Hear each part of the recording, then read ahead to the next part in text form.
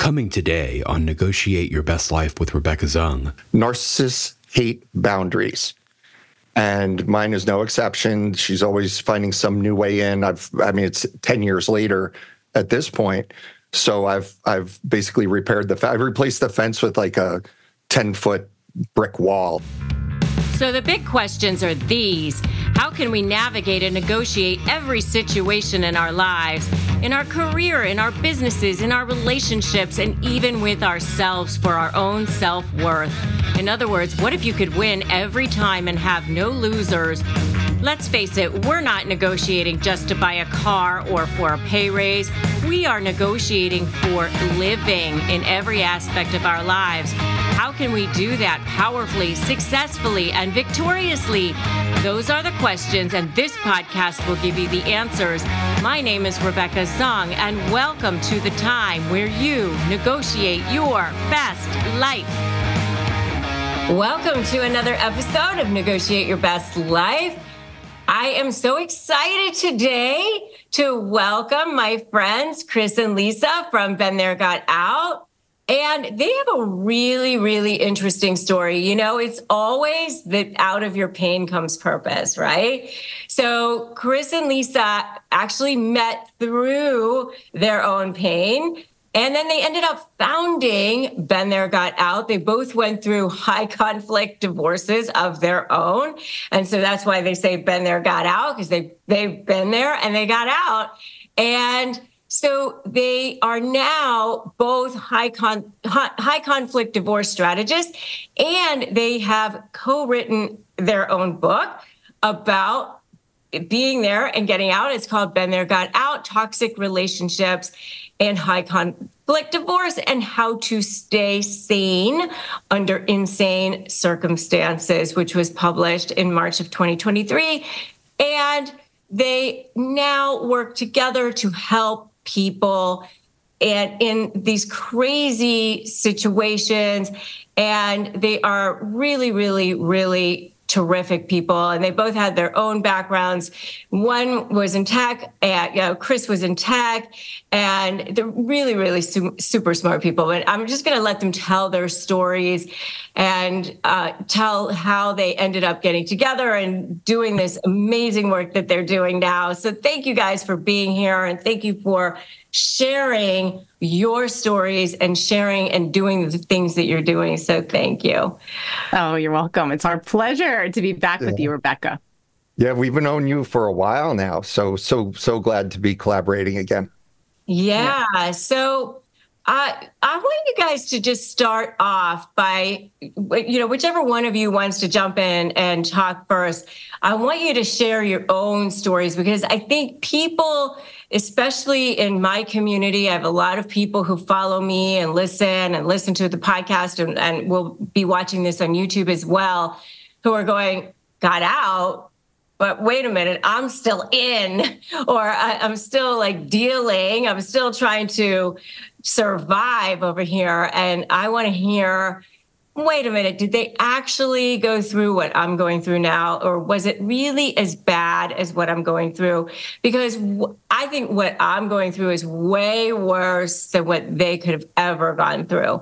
So I want you guys to tell your story, because for those people who are going, yeah, but mine's so much worse, or I could never, please tell your story so that they can hear and have hope and know that they really can. You really can turn it around no matter where you are. I always say wherever you are is just the jumping off point. You really can win. I always say they only win if you give in, right? So no matter where you are, you absolutely can turn it around. So whichever one of you wants to jump in and start, I would love for you to share your story. Sure. So I'm just so somebody goes first. I was with my ex for about 14 years in total, married for 10. We have 2 kids. It was a very, very stormy, challenging, difficult relationship almost from the start.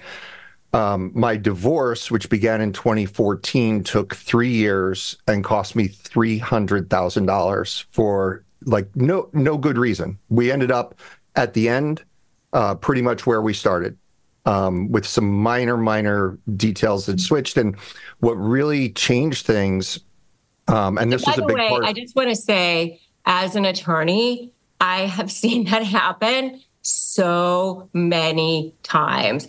And I just tell people often, some people just need to be beat up by the process, right? They just don't believe you at the beginning that that's where you're going to end up, because some people just have these like ridiculous things that they're going to go and the judge is going to hear their story and the heavens are going to open up and it's all going to be like, oh my God, I can't believe that that's what you had to deal with.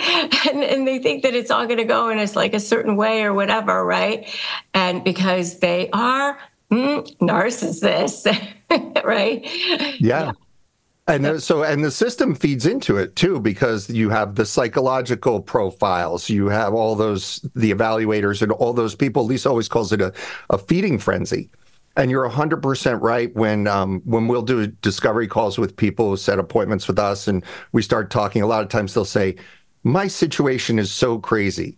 And Lisa and I are like, okay, go ahead. Like we've heard it all, we've lived it all, and all that. But really, where our coaching practice, our book, the whole thing came from was a conversation. It was I had just met Lisa. I met Lisa while I was in the earlier stages, first year of my divorce, and I said to her, we had learned so much, and if I could go back in time and redo everything, I could easily save half that money, half that time. Who knows how much emotional turmoil and fear and like my role as a dad and all that stuff. I mean, that was a horrific experience. And we said, well, there's no time machine. You can't go back and fix what I did wrong. But we had learned at that point how many people are facing these problems, are just getting chewed up in the system, suffering from legal abuse and all that. So we can't undo or redo our own situations, but we can help others with it. And that's where this all started. And it started as a book project. And then that kind of got put on hold because somebody, a very, very wise literary agent, said, you should do coaching, do the book, but use the book to promote the coaching. And so we got into coaching, and that just took off. And we underestimated how big a need there was for this kind of support and the strategist role that we play, to sort of work along with the therapists and the attorneys and all the other professionals who are involved, because the cases are so crazy. Very wise advice. And I heard a saying one time, you are best served to help the people the person that you used to be. Exactly. Yeah. Right. And so I think that was a very, whoever that was a wise person. And it's always out of your trauma becomes your transformation. And it's so wonderful when you can look in the eyes of a person and go, oh, I see you. I know you. I see your pain, but I know it. I know that pain. Right. And then have that person feel like, oh my God, that person does know me. The person does understand. Yeah. The one we love is, turn your mess into your message. Yeah. And we get that a lot. A lot of people reach out to us and they'll say, well, I want to write a book, or I want my story heard. I want to get into advocacy and all of that. And it's great. It's wonderful. It's well-intentioned. But what Lisa and I will say to them is let others carry the torches and pitchforks for now. Go win your case. That's the best thing you can do. And if you want to get into advocacy later, like, we're 100% behind you. Yeah. Yeah, for sure. For sure. Did you know that Americans spend an average of 90% of their time indoors and take 20,000 breaths a day? But according to the EPA, it's 2 to 5 times more polluted than outdoor air, and sometimes up to 100 times more polluted. I know for us and our family has struggled with allergies to dust mites and mold and all sorts of things. And that's why we have loved using an air purifier. And Air Doctor has been amazing for us. And it has captured the attention of media outlets such as CNN, Money, ABC, and more. And it filters out 99.9% of dangerous contaminants such as allergens and pollen and pet dander and all sorts of bacteria and viruses so that your lungs don't have to. And it's super quiet and much more quiet than other ordinary air purifiers. Air Doctor also comes with a 30-day money back guarantee. So if you don't love it, just send it back for a refund minus shipping. So head to airdoctorpro.com and use your promo code Your Best Life. And depending on the model, you'll receive up to 39% off or up to $300 off. Exclusive to podcast customers, you will also receive a free 3-year warranty on any unit, which is an additional $84 value. Lock this special offer by going to AIRDOCTORPRO.com and use the promo code Your Best Life. Customers are rushing to your store. Do you have a point of sale system you can trust, or is it a real POS? You need Shopify for retail. Shopify POS is your command center for your retail store, from accepting payments to managing inventory. Shopify has everything you need to sell in person. With Shopify, you get a powerhouse selling partner that effortlessly unites your in-person and online sales into one source of truth. Track every sale across your business in one place and know exactly what's in stock. Connect with customers in line and online. Shopify helps you drive your store traffic with plug-and-play tools built for marketing campaigns from TikTok to Instagram and beyond. Get hardware that fits your business. Take payments by smartphone. Transform your tablet into a point-of-sale system, or Shopify's POS Go mobile device for a battle-tested solution.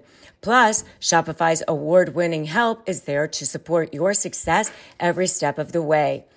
Do retail right with Shopify. Sign up for a $1 per month trial period at shopify.com/bestlife, all lowercase. Go to shopify.com/bestlife to take your retail business to the next level today. Shopify.com/bestlife. So, and you had, how old were your children when you first started in your divorce? Two boys, 10 and 7. 10 and 7. And so they had at the time go through all of that with you. And they're 20 and 17 now. And as Lisa mentioned earlier, our situations are very, very different. She can touch on that a little bit. But I co-parent. I share about 50-50 custody. Obviously, my older one, he's in college. He's aged out. And I have less than a year left in terms of like the custody part of it with my younger one. But it's been like the back and forth every week and all of that. A lot of involvement, a lot of engagement, and having to enforce boundaries and things like that. But Lisa's story is very different. So are you able to co-parent peacefully? Nope. No, it's been, I always use the analogy of like picture a rancher who has 1,000 acres that his cattle roam every day. And he has to ride the perimeter fence every single day because overnight somebody's cut the fence, somebody's broken in. Narcissists hate boundaries. Mm-hmm. And mine is no exception. She's always finding some new way in. It's 10 years later at this point. So I've basically repaired I've replaced the fence with like a 10-foot brick wall. So it's a lot more. My boundaries are a lot better today, but it was all this like, oh my God, she found this other way to interfere with my parenting time or cause chaos. When Lisa and I first got together as a romantic couple, which nobody wants to hear about right now, her comment to me was, "You're not emotionally available," because anytime my ex would say, it's 9:30 on a Tuesday evening and we're sitting holding hands on the wall by her house, and she's my ex will say like, "Our son needs his medication. You have to come over right now." And I would be like jumping, like I better, you walk on eggshells in the relationship. You walk on eggshells to make sure you don't get in trouble even after the divorce. Oh, I know. I mean, I told you this before we went on the air when we had our pre-call. that I have a family member who it took him 6 years to get through his divorce. But, he would say, if it was a 6 p.m. drop off, that he would wait around the corner to drop off right at the dot of 6 p.m. because if he dropped off late, he was a deadbeat, and early, he was a stalker. So it was like right on the dot of 6 p.m., but that was kind of part of the conditioning because he was, oh my God, I don't want to have to hear about it. Right. Yeah. So, yeah. Okay, so let's hear from you now, Lisa. Okay. Yeah. So I had a very different experience. I was with my ex for about 20 years, married for about 18, and we didn't fight a lot. It seemed very calm and peaceful. And then I found out that he was living a double life the entire time. And so when things started to come out, it was like, oh my God. And we went through couples counseling. My biggest fear was how this would affect the kids. And I felt like if I divorced him, that I would be breaking up the family and ruining their lives. And that was used to keep me in the relationship, even though it just got worse and worse. And at some point it got more painful to stay than to go. And it took about 2 years of planning. And then when we finally decided, I thought, okay, this is going to be really amicable because we've had 2 years, we've tried, and clearly it's not working. So when I filed papers, I had my first consult. I immediately knew the attorney and I were a match, but he said, yours is going to be really bad. And I was like, how do you know this? And of course, I interviewed him for the book later. But in 20 minutes, the things I was describing were in my head. I thought, well, my ex is a good guy. He's just done some bad things. My attorney, Eric, was like, no. This signals high conflict divorce, which, of course, who would know? So, and in our book, we have a whole chapter about some of those factors that indicate a high conflict divorce. And Eric was totally right. In my state of Connecticut, when you file, they set a trial date for a year from that point. So there's a deadline. We went right up until 2 weeks beforehand. And my divorce also cost $100,000, which was insane when I thought, oh my gosh, I don't have $10,000, so I can't leave. And now I'm going to be paying these debts back for life. But anyway, so I thought we would, have this amicable situation. I was looking forward to having some weekends to myself. I have 2 kids. At the time, they were, I think, 11 and 14-ish. And, but my ex just walked out on, he said, if you divorce me, I'm not going to pay for the kids' college. And this was something that was very important to me. And I thought to our family, I'm an educator. My background is in teaching. And I just was like, how dare you do something like that? That's not harming me. That's harming the kids. And when he left, he basically left all of us. He said, he gave my son his library card and his YMCA card and threw it on the table and said, I guess I'm done with this. I don't need this anymore. And I was like, wow. So he left and just, that was it. And then he kind of came back. He was doing, you can imagine what kinds of behaviors these people have, and they're thinking about themselves and what makes them happy and et cetera. And I immediately got my kids into therapy. And then by the time my ex was ready, had his little fun and it didn't work out, and he wanted to sort of re-engage with the kids, they were fed up and their therapists were involved, and he was unwilling to really commit to therapy with them. How long was that in between? It was about 9 months. And then we tried after a year. I mean, I wished that he was there because I wanted a break. I was like, I didn't want to be a sole parent. I kept thinking, like, how come he doesn't want to take the kids? Like, I couldn't understand. I knew he was like dating and doing all his things, but I just kept thinking, what about the kids? Like, I thought he valued our children and our family. So I was astonished. And it was really hard. We used to talk about this all the time when we were in the early years of our relationship, which was like, who has it worse, right? I have my kids half the time approximately.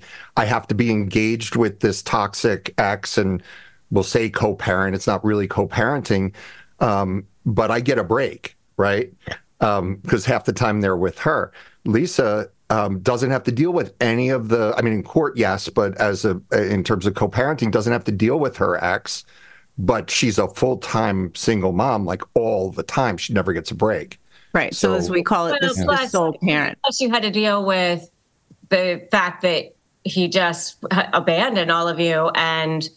Well, the kids, I mean, I didn't feel abandoned, but the kids, I was just like, how could you just not consider the kids at all? He moved in with his father. There were no overnights. There were no requests for visit. We did mediation. We came up with a parenting plan, and he had all these days. He just never came. So the hardest. So amazing. That's I know. So incredible. I can't even imagine. I know. The hardest part for me was dealing with the emotional fallout for the kids. Yeah, that's what I mean. I didn't know how to explain somebody who had been physically present their whole lives, who just was like, I'm done. So, anyway, the divorce took forever, and I kept thinking, like, this is crazy. And then this is the beginning of the decade, year 10, and I have been in court with him mainly because he does not comply with the agreement. And, it was an agreement. We didn't have to go to trial for that, for the divorce itself. We've been to trial a lot since then. But I figured, since I can't force him to be a parent to these children, the least I can do is make sure he honors his financial obligation to them. And so that's what I've been doing, is making sure that he did, in fact, contribute to their college education, that he did pay child support and alimony, which he decided he didn't feel like paying, even though he had agreed to it. And that's what all these years in court have really been about, is trying to make sure that that agreement is followed. And I always say that it took a long time for justice to be served. And we always know that people in these situations feel like they get away. How do they get away with this stuff for so long? He got away with stuff for a long time, and then it hit him really, really hard. And I think he had attorneys that were enabling him and saying, oh, we're going to wear her down. She's going to get tired of it. She's by herself, because I didn't have an attorney representing me for the majority of this. And they were just really wrong. And it's just so sad, because in this process of him, I feel like financially abusing the kids to get to me, he's destroyed his relationship. And he doesn't seem to understand that, like, he was punishing the kids. Like, I've moved on with my life. I was at peace when we got the divorce. And it's just really hard to fathom. Sometimes we wonder what's in these people's heads, but then we remember they have some issues. So it's hard. We can't project our own values onto them. So anyway, in a nutshell, a big nutshell, that's my situation. Wow. So interesting, and both so sad. I mean, because it just demonstrates how in two completely different ways, how narcissists will always put themselves first, even before their children. Yeah. And so many people, like Lisa touched on, how long it took, the stamina she had to make it through that legal process so that justice could be served. Eventually, I cannot tell you how many times I sat in one of those little tiny conference rooms while she went into court, and we're thinking, today's the day. They're going to finally see it. It's finally going to happen today. And she'd come out with her head hung low, shaking her head. Oh my gosh, like how did this happen? How did he still get to delay it again or stretch things out? And like Lisa said, their goal is to wear you down and bleed you dry financially, figuring that you'll give up. I remember. People do. So I remember a particularly astonishing thing while we were in court trying to figure out the educational support order, so the college, how we were going to do the college. And it took a year and about 8 court appearances for me to get that educational support order. And so my son had started college at a private university. And so my ex was supposed to reimburse me his share, and he just didn't. And so I went back to court and said, he's not paying. If he doesn't pay his share, then our son has to drop out of this school, because I can't afford to keep him in a private college. And we already have this order. And the judge said repeatedly to my ex, sir, if you don't pay back, do you understand that your son is going to have to drop out of college? And it happened. Like, he allowed it to happen. The court didn't force, the penalties in time. And my son had to leave that college. And luckily he was able to transfer to a state school. But it was just like, people think that, what matters to normal parents, like, look, if you don't do this, your son's going to drop out. But with a narcissist or someone like that, they're glad. They're like, oh, I can control that. I can punish my son and therefore harm my ex-wife. Let it happen. And it happened. And I think over the years, we did have several judges, but there was one judge that was on the case. And I think they just sort of were shaking their heads like, what kind of parent does this? And we always think about child's best interest, which doesn't even relate to college. But like, what kind of parent behaves like this to their own children? Yes. So it goes back to what I constantly say. And I always tell people that there's a hierarchy to narcissistic supply, which is that diamond level versus coal level. And, people always say narcissists just want to win. They just want to win. But that's not true. Winning is only image related. And that coal level supply is that the manipulation. And they want both. They want to win, they want the image, but they also want the manipulation. And so I always tell people, you have to create that leverage, which is going to threaten that image, threaten that source of supply that's more important for them to keep than the supply that they get from manipulating you. And that's the only way that you will get them to stop. Because if you don't do that, then they will never leave you alone. They will never leave you alone. Because clearly you're seeing what's going on here, right? They don't care about children. They only care about their image. They only care about their image.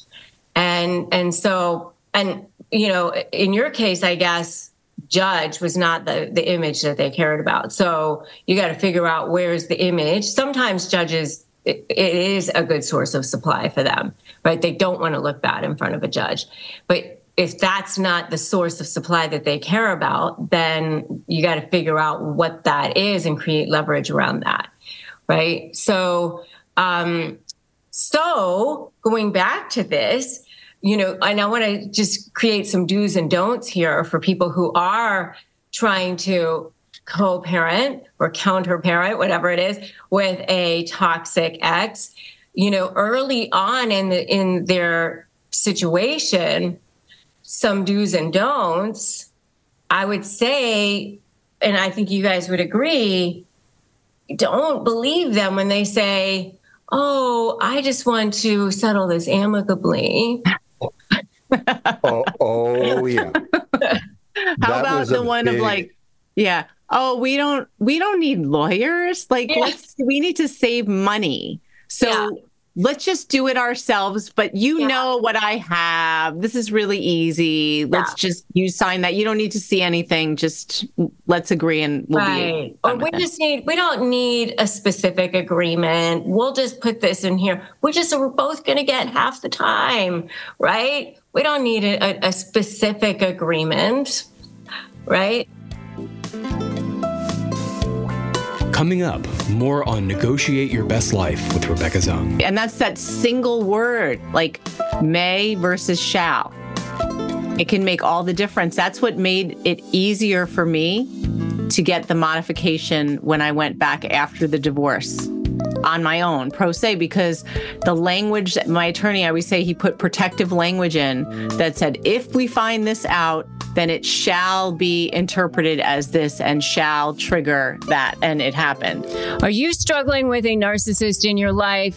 Whether it's a family member, a friend, a business partner, a soon-to-be ex, whoever it is, are you ready to shift that power dynamic, but you're just feeling like you cannot win, like everybody is believing their lies, and you're just feeling like there's just no way that you can shift that power dynamic?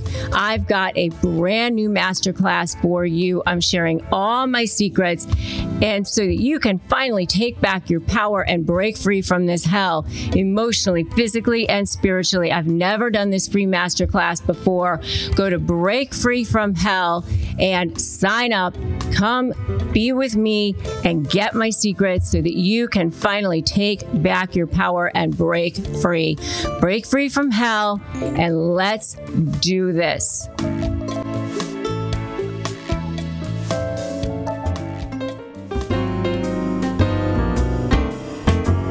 Take a listen to our archive, where you can listen to more episodes that show you the path to how to negotiate your best life. This can be really, really scary if you are in a relationship with a narcissist. They will have a tantrum because they don't want you to set those boundaries.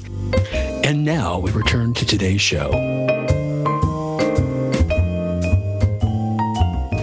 That was a big part of like when and by the way, my ex left me, not the other way around, which thank goodness, it was the greatest thing she ever did for me, because I would never have left that relationship, I don't think. And I always talk about how resilience is a wonderful trait, but in overabundance, it keeps you in these horrific relationships. But when she did leave, she talked about it as if we'll have dinner at each other's houses. We're going to do this. We're going to do that. It'll be just like when we were together, except we won't be. And oddly, and I didn't figure this out really until later, when she left me, she didn't file for divorce. She filed for custody only. And it wasn't until almost a year later that I was like, this is ridiculous. Like, we're getting divorced, right? So I filed for divorce, that was a whole other add to all the expense. It's just chaos. It was that's another big do's and don'ts thing, is not to do the divorce in parts.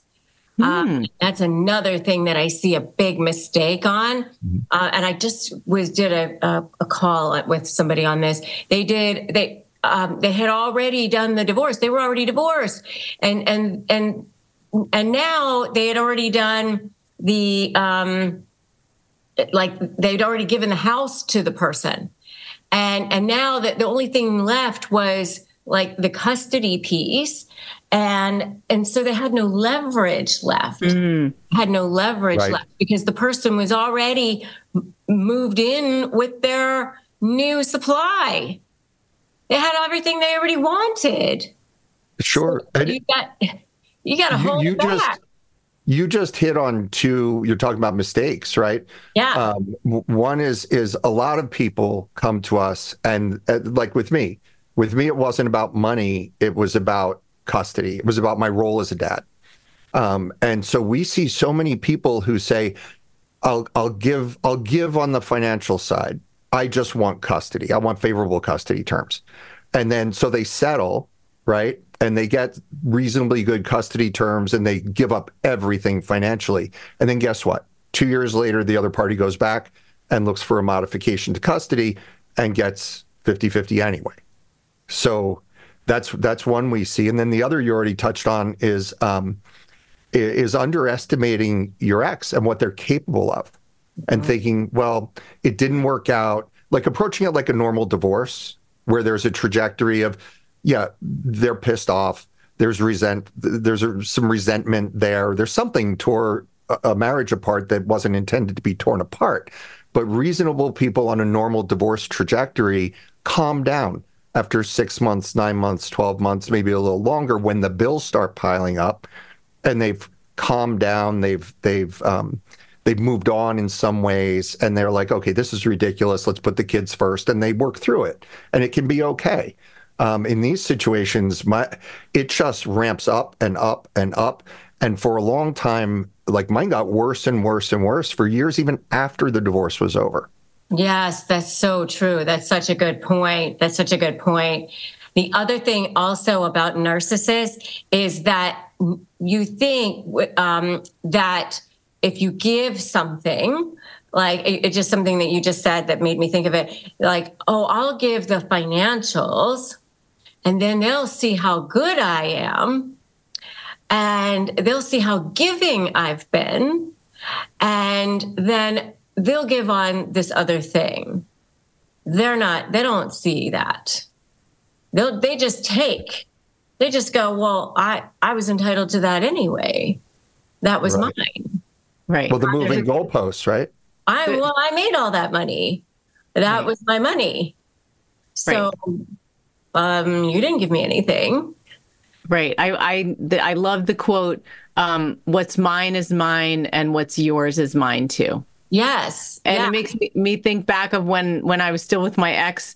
I mean, I had been a teacher, but then I became a stay-at-home mom for a while, and I still was working, but I had these entrepreneurial situations. So he had the steady job with the 401k. So he's like, let's just start socking money into my retirement and use your money to pay the household bills. And my retirement is going to be our retirement because I'm going to share it. Well, you know what happened. Like, my money's gone. And then he's got this huge retirement. And then for the settlement, it's like, no, he keeps his retirement. Right. And so even if you had said, oh, keep your retirement and I just want time with the kids, he'd have been like, well, it was my retirement anyway. Yeah, he was. So exactly. As well as his 14 rental properties that was like, oh no, those are mine. Those are mine too. Yeah. Even if the law provided that you got half of it, right? They wouldn't see like, oh, that you were being so giving, so kind. And then there you would have given away your leverage. Yeah. So they're not, so don't do that. Don't do that early on. And especially when you have those, oh, we don't need lawyer conversations early on at the beginning. Oh, let's just settle this amicably. And even if you have one of those conversations sort of casually, they'll try to hold you to it. Yeah. Yeah, for sure. And you talk, I mean, your book goes way in depth on the negotiation side. And we always tell our people, like, you never, ever give anything of value without getting something of value in return.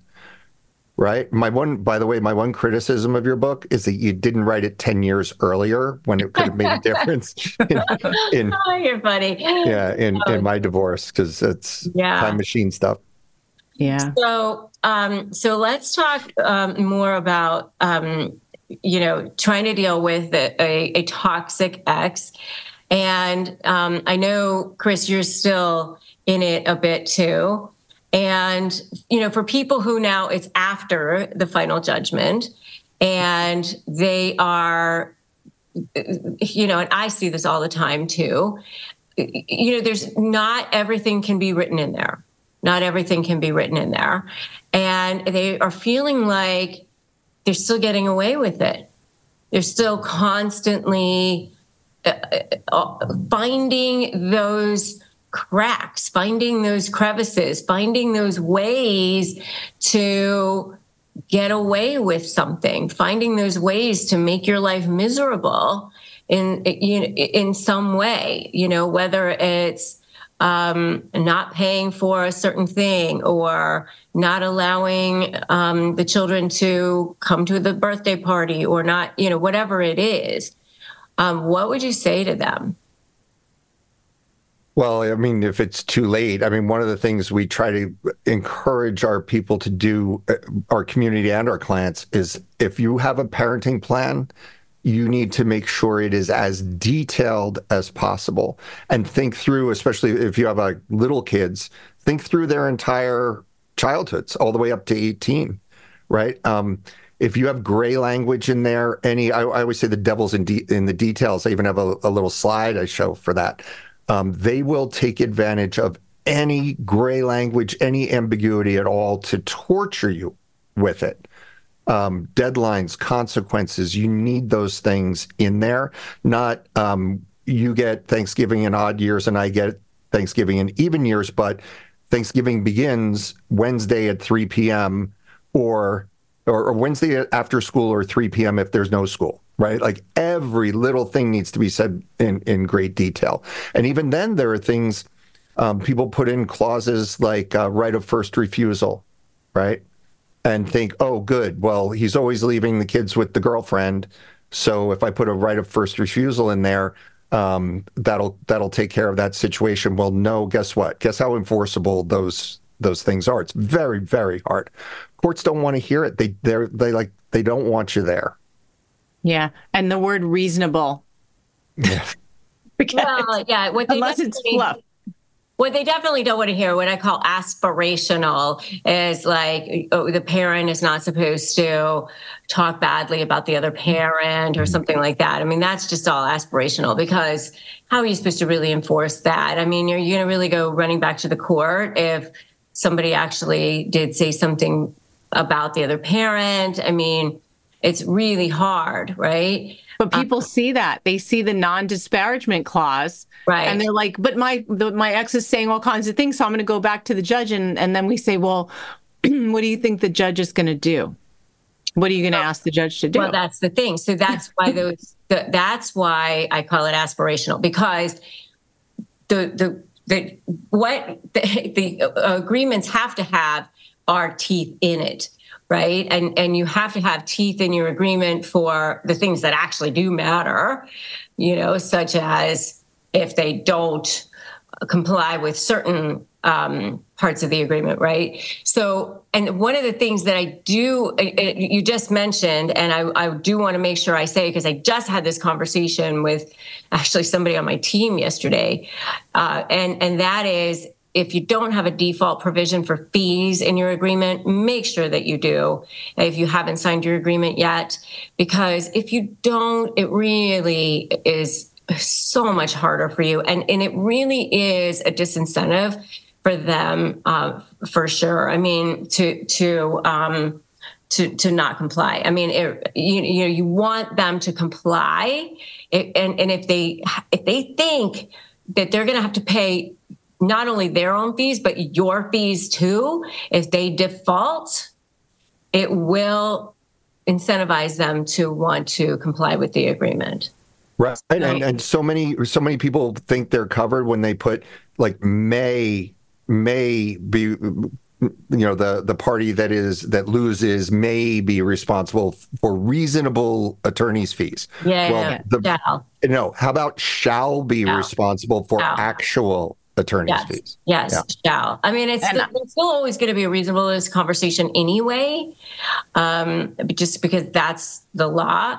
But at least it has to be awarded, and it doesn't give the judge that latitude of, because a lot of judges are reticent to give fees, but if it's contractual and it's in your MSA, or in, the custody agreement or whatever it is, it's in your state, then the judge doesn't have the latitude to say no.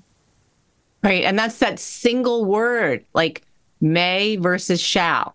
Mm-hmm. It can make all the difference. That's what made it easier for me to get the modification when I went back after the divorce on my own, pro se, because the language that my attorney, I always say, he put protective language in that said, if we find this out, then it shall be interpreted as this and shall trigger that. And it happened. But there's a lot of arguing about it. But the judge said, it says it right here.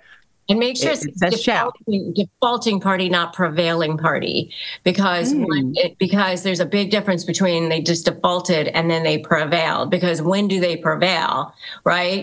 When they've already gone out all the way to the Supreme Court for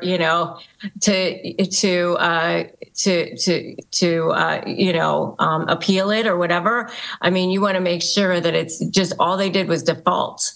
Like, that's good to know. Did they do what they said they were going to? No, they didn't. Okay, they defaulted. I just learned something. Thank you, Rebecca. Yeah. That's great. You don't want to wait till they actually prevailed. Mm-hmm. Well, I mean, your original question had to do with after, right? After the agreements are in place. And I started to answer by saying, well, make sure this is in the agreement, which kind of skirted your question. And your question was a really, really important one. Because once you're out of the legal system, so many people feel this, okay, relief, like that's over, and it's really just starting. Not necessarily on the legal side. Divorce is part one. Part one. Yeah. So there's so much to be done to combat the counter parents or the other side's attempts to undermine your relationship with your kids that doesn't involve the court. Where you were talking about disparagement before, so many of them are so good and so subtle in their undermining of your relationship with your children that it's not, hey, your dad's terrible. It's, hey, like, I think of an example from my own situation. my older son played the upright bass, that giant bass in orchestras, the huge instrument. And so one year for Christmas, I got him an electric bass, thinking, how cool is that? Like, he's got the skills. It's just, it's different. It's a different instrument, but how fun would that be to let him play like rock music and stuff like that? And his mother, from her own home, told him he's not allowed to use that bass until he achieves certain goals with his classical bass. So he didn't touch this Christmas present for 2 years. Mm-hmm. Yeah. What do you do with that? I mean, that's her manipulating the child to take away a gift that I gave him for Christmas that was a special gift. And the courts can't do anything. Yeah. And there's lots. I have so many examples of stuff like that. Yeah. I mean, it's just a little subtle way of, I was just trying to make sure that he had discipline. I was trying to make sure that he was learning. And what? And they just act all innocent. What do you? Have you met my ex? Yeah. Yeah, but that's undermining the other parent's authority. And there's a number of ways that happens. What? Yeah. I mean, they're so good at that. Yeah. But that's the kind of thing that they do. And so what would you say, because I hear this question a lot, about to a parent who is worried that their child is going to turn out narcissistic like the other parent? We hear that a lot too. We just did a whole webinar on this topic, the beginning of this topic, and that involved when your ex is putting poisonous messages into your kids' heads or trying to turn them against you, which we know often starts while you're still in the relationship. Because with narcissists and people with personality disorders, there's that whole loyalty thing, like you're with me or you're against me. So with kids after a divorce, it's if you love me as your parent, then you need to hate or discard the other parent.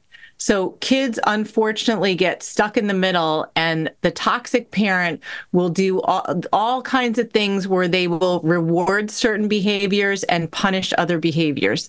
So we have a client who was telling us that her daughter would eavesdrop on her conversations with work. And she has a good paying job, and her daughter would report back to the father post-divorce, I think mom's making more money. And so the mom said, why are you doing this to her daughter? Why are you telling dad things like that? And the girl said, well, when I say bad things about you, mom, that's the only time he pays attention to me. So we have to remember that kids in these situations are victims of domestic violence themselves. They are being emotionally manipulated, and they can appear like little narcissists, and it is really scary. But you have to remember that often they're doing what's called fawning. They're trying to figure out a way to survive. We can separate from that person and live in our own place and get away from them, but the kids are the ones who still have to go back and forth. And so often they learn what they have to do to function in each household. And sometimes they will take messages from the other parent and come back and say, dad said this about you, or mom said this about you. And it can be very inflammatory, and it can stir up all kinds of triggers, because it's like they're doing the same behavior that my toxic ex did. And now I feel like I hate my kid. Like there's like another little narc, and what do I do? And there's a lot that people have to do to learn to what's called self-regulate, to figure out what their own triggers are, to realize, okay, this is a child. There's a lot of other things going on. Just because they're behaving this way doesn't mean that they're a little narcissist, even though they're behaving like this. But there might be reasons for it. For example, your ex could be saying these things to your kids, asking to see what the kid says about your reaction to it. So basically baiting you by proxy. And so when you get inflamed, the kid goes back and says, oh, this is how my other parent reacted, and they get rewarded for that. Also, young kids and even teenagers learn a really bad dynamic, whereas they don't have a lot of control or agency in their own lives, especially as they're going back and forth between, unfortunately, an unhealthy parent and sometimes a not very healthy parent either because of what's going on.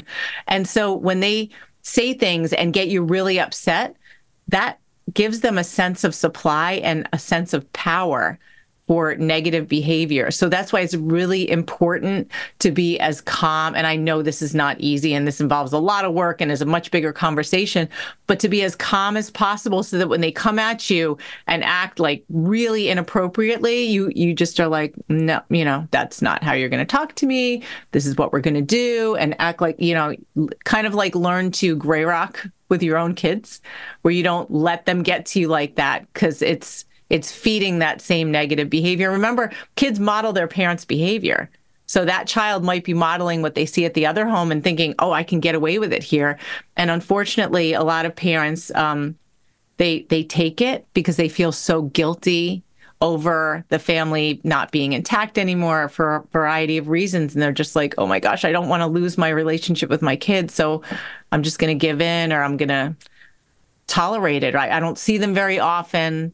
And it just goes into a really bad direction. But it's a big topic, and it's a common fear. Mm-hmm. Yeah. So great answer. Thank you. So how do you guys help people? What's the way that you guys help people? Chris, you want to start, or should I keep talking? Sure. Well, yeah, so people who come to us are usually already in the thick of it before they realize that they need the help. But there are so I'll talk from a practical standpoint. There are about 6 areas that we really focus on the most. And again, these are people who are usually in the legal system, usually like in the process of being worn down and bled dry. So we help them focus their narrative around the things that actually matter, not going in and proving to the judge that the person's a narcissist or calling them abusive or focusing on their former partner's abuse of them. It's all about, when we're talking custody, it's all about the children. Right. It's all about what's best for the kids and the best interest factors and all that stuff.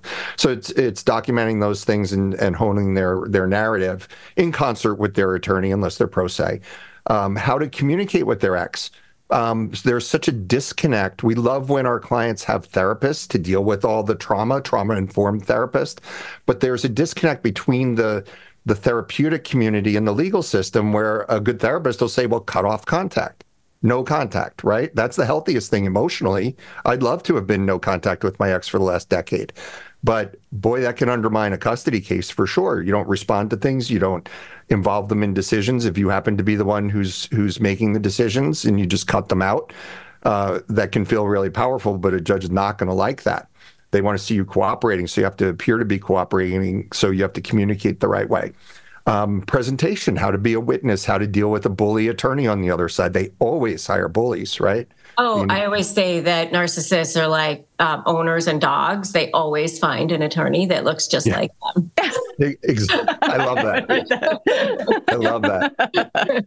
That's a good one. Yep. Yeah. So it's a whole presentation that extends to custody evaluators, attorneys for the children, we call them in New York, or GALs, those kinds of people. That can have such a big say in how custody cases turn out. So also having strategic oversight of your case. We never want to work counter to an attorney. We're all on our client's team, right? We're all pulling in the same direction. But only 5 to 10% of divorce cases are these especially high conflict ones, right? So most attorneys are like, wow, this is the craziest case I've ever seen. They don't follow the script. So clients need to have a little bit more of a leadership role. My case didn't settle. I mentioned mine took 3 years, cost $300,000. It didn't settle until I finally said no more with the negotiations. Get a trial date, right? I call it the splat date, right? If you're a recreational, if you jump out of planes, right, and a skydiver, there is a point after you've jumped out of a plane, here comes the earth, right? If you don't pull the ripcord, splat.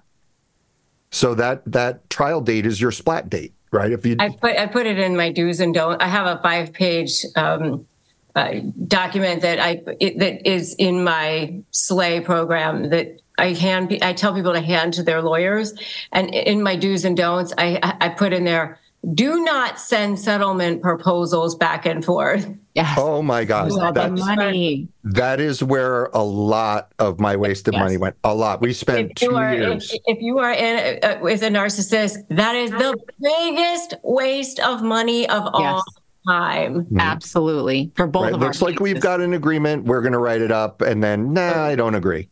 It will never. So many times. Yeah. Even if it's their own proposal and you spend like 5 days going back and forth. Oh, it's not really what I want, but at least it'll be done. Okay, fine. We'll take it. And by the time you get back, oh, well, that deal is off the table because, well, I don't like your face anymore. But we're going to use that as the starting point for new negotiations. I'm still at my original point, but that negotiated settlement is now your point. So now we're going to meet halfway of that. Yeah, because you took too long, whatever it is. But, and even though you went back and took every single point that they said, that deal is off the table. Yep, 100%. Yeah, and then the other things is like reviewing parenting plans to look for that gray language. And then the biggest one is afterwards and being functionally co-parenting to the best of your ability day to day, even after you're out of the legal system, to help make sure. I mean, all of us as parents, I think the goal is to raise kids who have the best chance at a healthy, happy life. Yeah. Happy by whatever their definition is. Yeah. I mean, I do think that you need a parenting coordinator or something like that if you have a narcissist on the other side, because you just don't want to have to keep going back to court all the time. I do recommend that to people because there's always going to be something, trick-or-treating or I don't know, just something. Some sort of decision-making mechanism that goes beyond the two of you just working it out, which is what the courts expect and never happens. Okay, well, where can people learn more about you? Where can they get your book? And how can they get in touch with you, follow you, all that good stuff? Super easy. Just beenthere.gotout.com. Just search Been There Got Out. You'll see us on Instagram, TikTok, LinkedIn, Facebook, Twitter, Pinterest. We have our book on Amazon. It's called Been There Got Out: Toxic Relationships, High Conflict Divorce, and How to Stay Sane Under Insane Circumstances. We just did a free webinar. We're starting to do courses on how to handle when your toxic ex starts turning the kids against you, both in and out of court. And that's the topic of the book we're working on now. But yeah, just search for Been There Got Out and you can find us really easily. Yeah, so go follow them, check them out, get their book, all that good stuff. Super good stuff.